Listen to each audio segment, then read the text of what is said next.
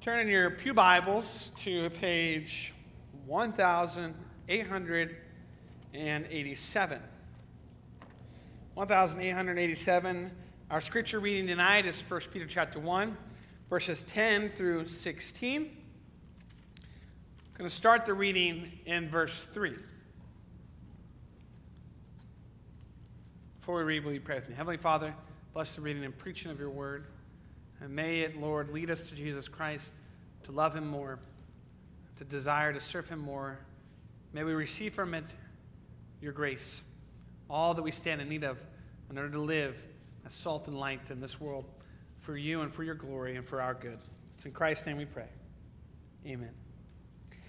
Hear now the reading of God's holy, inspired, and infallible word. Praise be to the God and Father of our Lord Jesus Christ.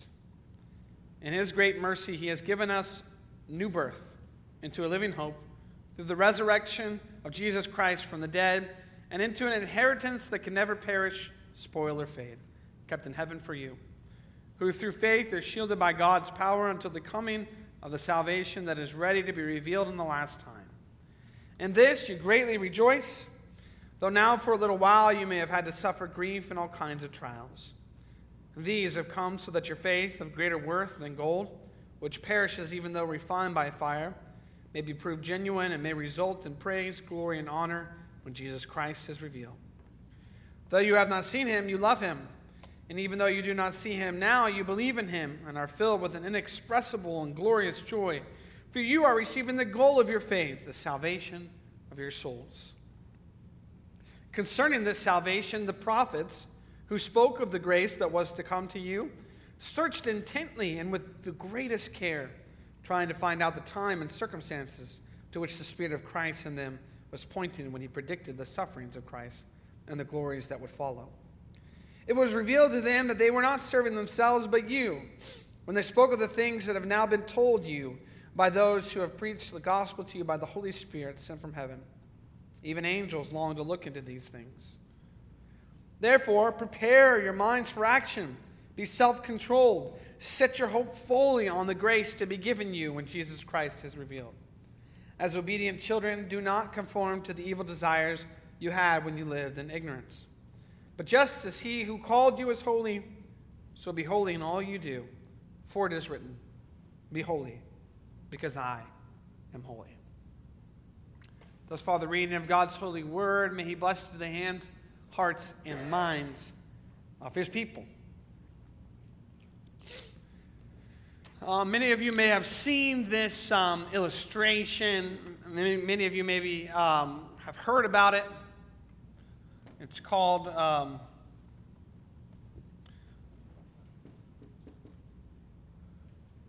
the privilege race.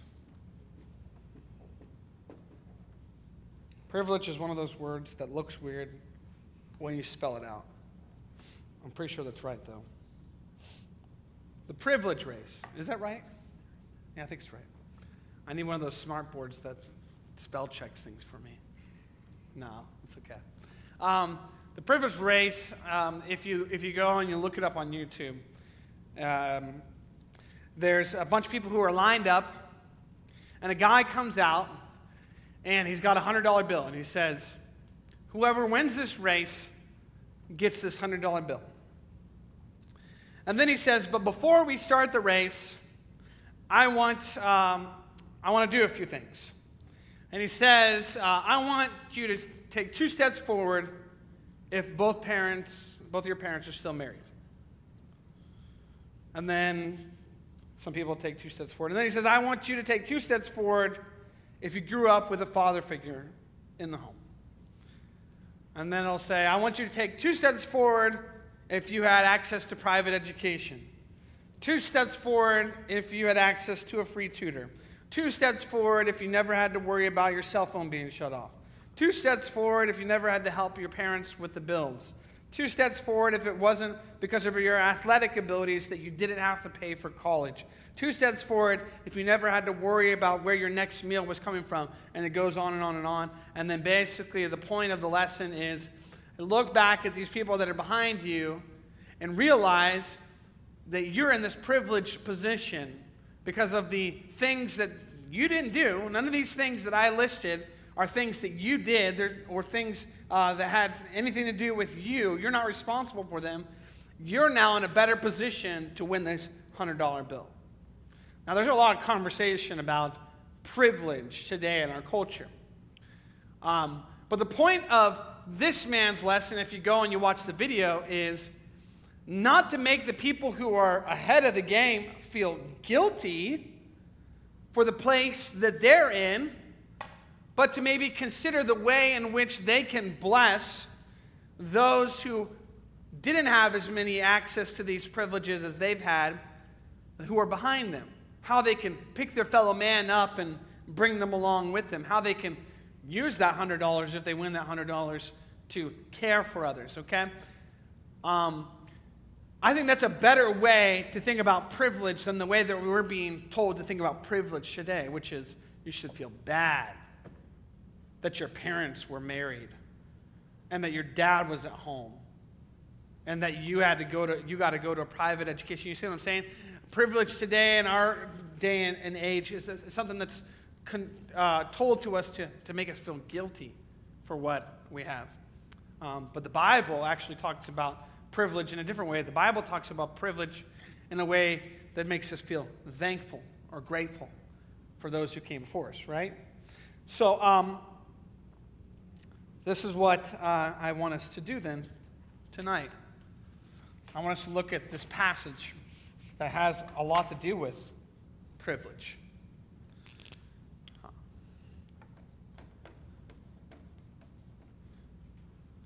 Our theme tonight is because you have received such a great salvation.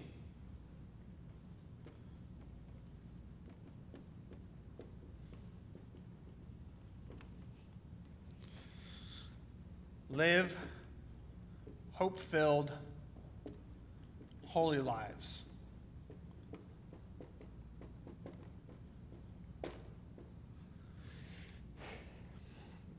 Live hope-filled, holy lives. Because you have received such a great salvation, live hope-filled, holy lives. We have 4 points tonight. The first is the prophets searched.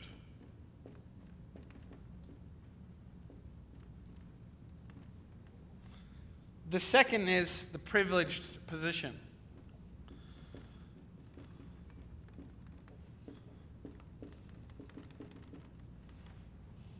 The third is the promised return.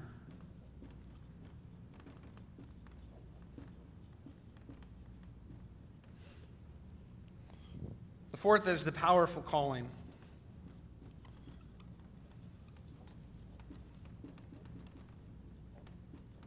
That alliteration's for you, Josh. No, I'm just kidding. It's for me. I like it too much. It's really just for me. All right, let's look at this first point. The prophets searched. Okay? Our passage tonight is 1 Peter chapter 1, verse 10 through 16. Now, the first point is covering verses 10 and 11. Concerning this salvation,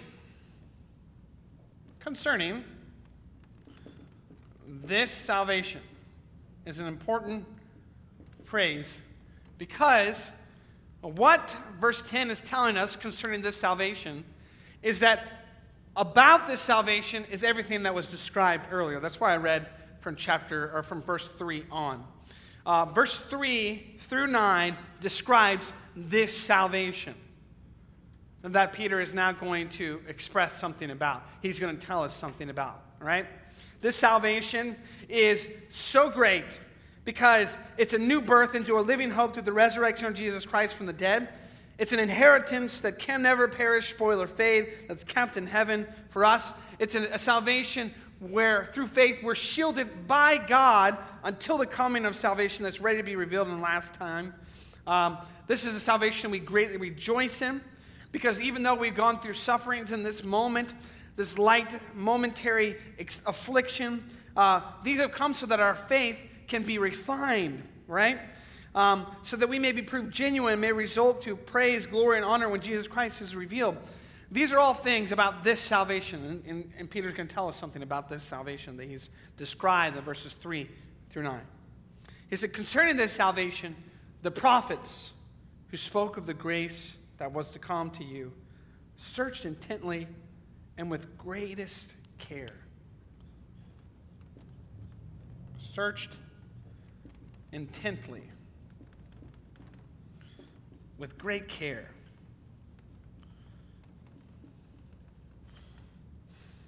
Now, this is a general term that Peter's using, the prophets. He's talking about those who in the Old Testament would have fallen under this category. Even people like Abraham and Moses.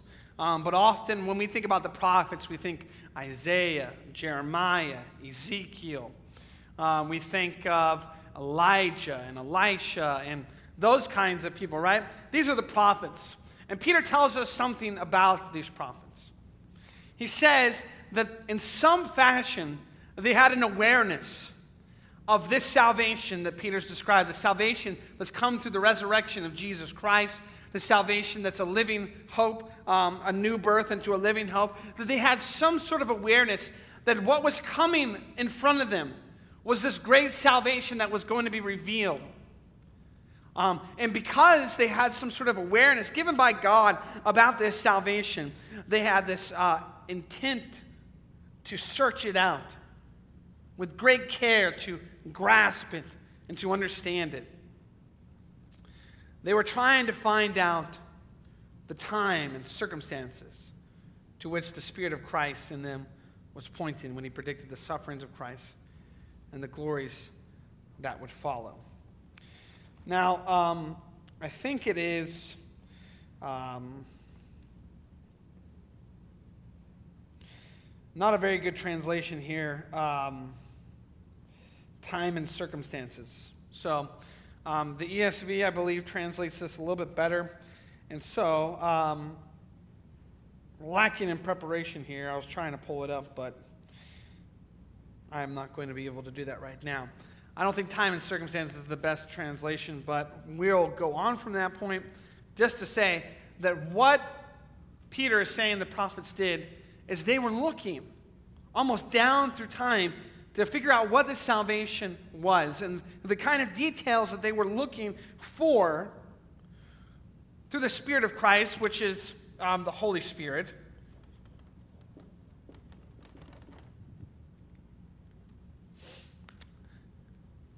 The sufferings of Christ and the glories that would follow. Now, this follows very closely with what Luke tells us.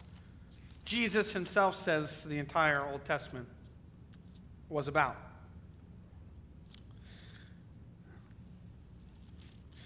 Jesus is walking with those disciples on the road to Emmaus, right? And then he said to them, "How foolish you are and how slow of heart to believe all that the prophets have spoken." Chapter 24, verse 25 and following. Did not the Christ, the Anointed One, have to suffer these things and then enter his glory? And beginning with Moses and all the prophets, he explained to them what was said in all the scriptures concerning himself. So, this is what Peter says the prophets did. They're trying to find out the time and the circumstances by which the Spirit of Christ in them was pointing to when he predicted the sufferings. So this is the model of the Old Testament prophecies about Christ. Sufferings, then glory. Suffering, then glory. Suffering, then glory. And that's what these prophets were searching. They were searching out these details. And so Peter's saying, if you look in the Old Testament, if you read the Old Testament, all the prophets were looking for what it is that you are experiencing, what it is that you are recipients of, the good news of the gospel of Jesus Christ. And so that's why the next thing that comes after this is that privileged position.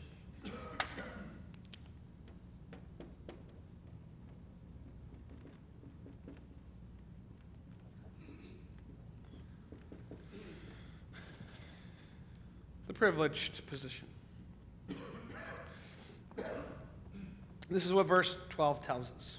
It was revealed to them that they were not serving themselves, but you, when they spoke of the things that have now been told you by those who have preached the gospel to you by the Holy Spirit sent from heaven. Even angels long to look into these things. And so the prophets had revealed to them that they were serving us. They were serving us. In a very real sense, Peter's talking about is the same thing that the author of the book of Hebrews is talking about when he talks about all the saints that came before, right? And they were looking for ahead to what God had promised. But we're in this different position. We're looking back at a fulfillment of what God had promised. We're looking back at that God kept his promises. God made these things come about. God gave us Jesus Christ and gave us salvation in him. So we have this privileged position. We're in this position in time following the revelation of Jesus Christ, following the greatest revelation of God in the flesh, following the accomplishment of salvation in Jesus Christ. This is our position, right? And so if we are playing the privilege race in context with redemptive history, we would be in a much better position to win the $100 bill. You see what I'm saying? Because the prophets were searching intently, wanting to know what it is that we were going to experience. That 1 Peter's audience were recipients of. They wanted to simply get a glimpse of what it was that God was going to do. They were searching intently. They were Googling very, very hard. They were using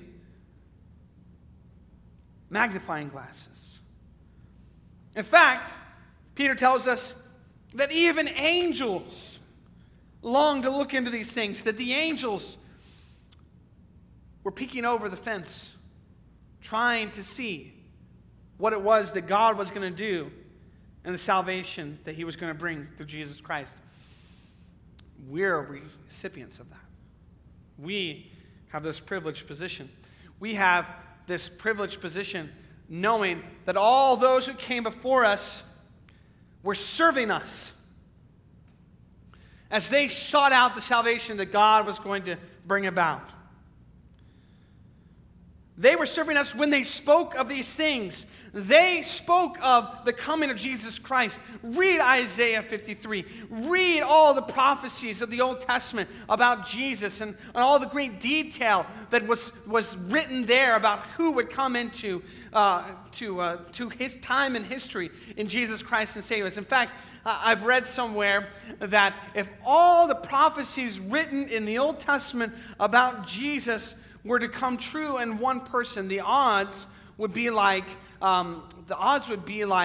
covering the state of Texas knee deep in quarters and being able to find the $1 $50 coin.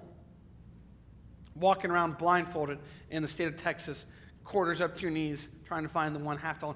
All of that was so that we could know that Jesus is the Messiah. They were serving us. They spoke of these things that have now been told to us by those who preach the gospel to you, by the Holy Spirit sent from heaven. Peter is saying, you that I'm writing to, when people came to you and in the power of the Holy Spirit preached to you the gospel of Jesus Christ, you need to know that there were so many people who came before who wish they could have been where you're at, receiving the good news that you're receiving. The prophets themselves, they wanted to. They were looking intently at all that God was going to do. The angels themselves, they wished they could have seen what God was going to do. And you got a front row seat. You have this privileged position. The question then is, like today's messages about privilege, does this mean then that we're supposed to feel bad we're supposed to feel guilty because we have this privileged position. Well, that's not at all what the Bible tells us. The Bible says, therefore. And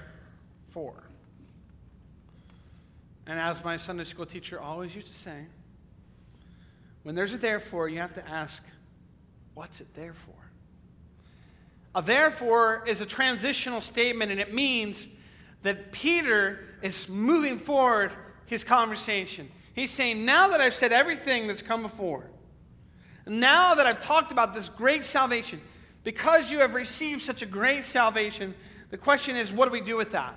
What do we do with that knowledge of the salvation that we've received? What do we do with that knowledge of a new birth into a living hope through the resurrection of Jesus Christ from the dead? An inheritance that can never perish, spoil, or fade, kept in heaven for us. What do we do with that knowledge? What do we do with that reality that we are in this privileged position, that all who came before us wish they could have been where we're at, but now we're recipients of that good news. The prophets told us about it, but they were just looking intently. They didn't know exactly what it was that was going to come about. The angels wish they could look into these things. What do we do with that knowledge? Therefore tells us. Therefore, prepare your minds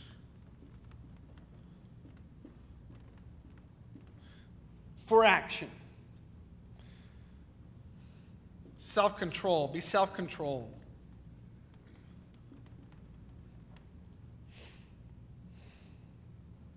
Set your hope fully. Set your hope fully on the grace to be given you when Jesus Christ is revealed. This is what Peter's doing. He is transitioning from the indicative to the imperative. The indicative is what has been done. The imperative is what you do in response to what has been done.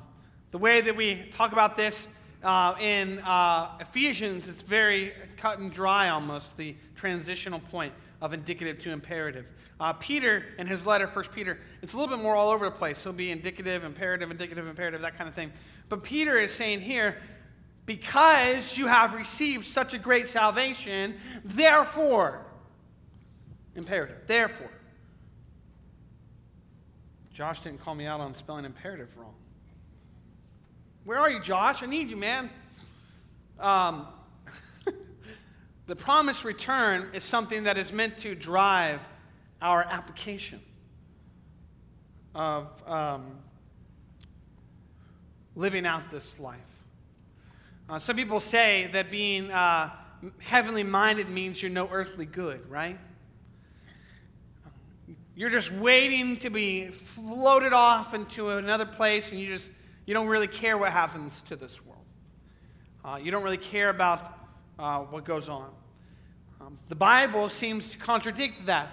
The Bible seems to think that when we ponder that Jesus Christ is coming again, when we realize and when we think about that hope that awaits us, the grace that is to be revealed when Jesus Christ returns, that emboldens us to live out our faith and our salvation.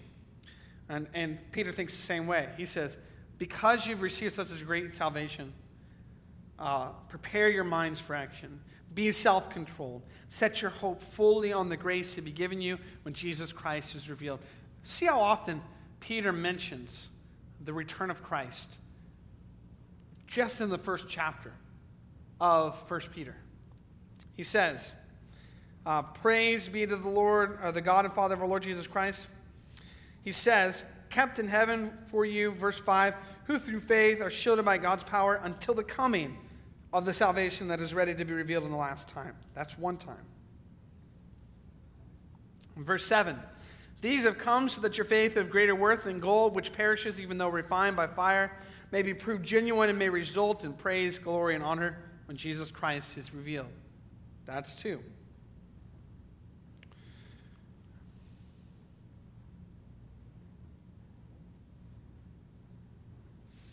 And here we have a third mention already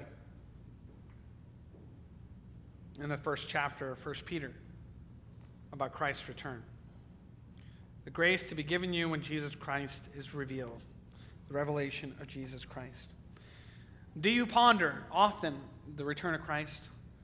The promised return? Is that something that emboldens you in your faith? Is that something that reminds you that you have to be alert, sober-minded, preparing your minds for action, self-controlled?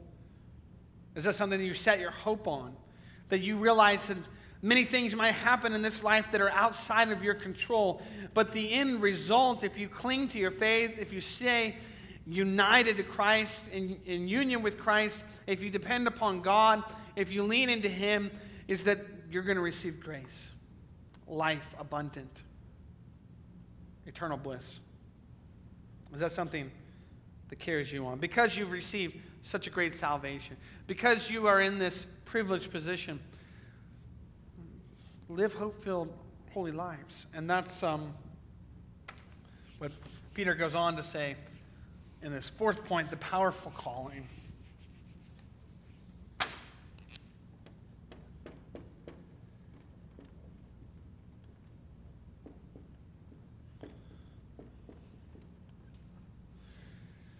The powerful calling, verse 14 through 16. Peter says, as obedient children, do not conform to the evil desires you had when you lived in ignorance. But just as He who called you is holy, so be holy in all you do. For it is written, be holy, because I am holy. Quoting from a number of Old Testament passages. Leviticus 11, 44, 45, Leviticus 19, 2, Leviticus 27, the Levitical law. My wife sent me a comic the other day, and it was a 4-square comic. The first square said the strongman competition. The second square was this really big guy lifting. It's a drawing. This big guy lifting big weights. A second man, really strong man lifting weights. And there are these judges behind him scoring them on the strongman competition. And the last man stood up there. He's a real skinny guy, and he said, I didn't skip Leviticus in my Bible reading. And he won the strongman competition. But Leviticus is all about the holiness code, right? And so there's this refrain in the book of Leviticus. God rooting your moral grounding, why you're meant to be holy, in what? In Him. Be holy, because I am holy. Peter says, as obedient children, first thing we need to keep in mind when we're looking at these verses that talk about the imperative, what we're called to do, is to not lose sight of the indicative. We once were enemies of God. Now Peter calls us children of God. As obedient children. Do not conform to the evil desires you had when you lived in ignorance. He says, don't be like the way you were before. Don't keep the moral standards you had before when you weren't a child of God. You're a different person now. Don't you remember the indicative? Don't you remember verse 3 through 12 of everything that I've said to you before about the great salvation that has been given to you? Because you've received such a great salvation, don't forget that. Because you've received such great salvation, you're now children of God. And so this command that Peter is giving to us and to his original audience is a command rooted in the grace that God has already given to us. Another way you can look at this is when the Ten Commandments say, the first part of the Ten Commandments say, I am the Lord your God who brought you out of Egypt. You could say that's the indicative. I am the Lord your God who redeemed you, saved you from slavery. Therefore, these are the things that you have to do. Peter is saying, this is the great salvation that you have received in Jesus Christ. You have been given a new birth into a living hope through the resurrection of Jesus Christ from the dead. Therefore, don't live like you lived before. And just as he who called you is holy, so be holy in all you do. And Peter roots his command to these people to be holy, not in order to earn their salvation, not in order to any of that. You've already been given salvation. What's the reason you should be holy? Because God is holy. Be holy because I am holy. Do you think that this is a powerful calling? It's a powerful calling because God gives us the power to live it out. God gives us the grace and the mercy to be Christians, to grow in godliness and holiness, to be open to the working of His Spirit in our lives, to grow in these ways. It's all the work of God alive in us because of the salvation that we receive. So, that's why our theme tonight is, because you have received such a great salvation, live hope-filled, holy lives. Chapter 13 of the Westminster Confession of Faith talks about sanctification. Sanctification is one part of the whole of our salvation. A lot of times in Reformed circles, we love talking about justification. But we don't talk enough about sanctification. Yes, we are justified in Jesus Christ. Yes, there is the passive and the active obedience of Jesus Christ applied to our lives, but the work of sanctification is the continued work of that salvation we've been given in our lives. And so chapter 13 of the Westminster Confession of Faith talks about this. Just as Peter talks about this in his letter, calling us as Christians to be holy because God is holy, to realize the salvation we've received and how we live our lives in response to that, in light of that. This is what the Westminster Confession of Faith says. They who are once effectually called and regenerated, having a new heart and a new spirit created in them, are further sanctified really and personally through the virtue of Christ's death and resurrection by His word and Spirit dwelling in them. The dominion of the whole body of sin is destroyed, and the several lusts thereof are more and more weakened and mortified, and they more and more quicken and strengthen in all saving graces to the practice of true holiness, without which no man shall see the Lord. The second point says this: this sanctification is throughout in the whole man, yet imperfect in this life, there abiding still some remnants of corruption in every part, whence ariseth a continual and irreconcilable war, the flesh lusting against the Spirit, and the Spirit against the flesh. And then the final point, in which war, although the remaining corruption for a time may much prevail, yet through the continual supply of strength from the sanctifying Spirit of Christ, the regenerate part doth overcome, and so the saints grow in grace, perfecting holiness in the fear of God. What is Westminster Confession of Faith saying? It's saying the salvation we have been given is a salvation that grows in godliness and holiness. And even though we may always fight against that part of us, the flesh that's still at war within us, and even though we may have times where we stumble and we fall, in the end, the working of God's grace is more powerful than the sin that remains in us, and we will have victory. That's what Peter is saying here when he says to these Christians and to us today,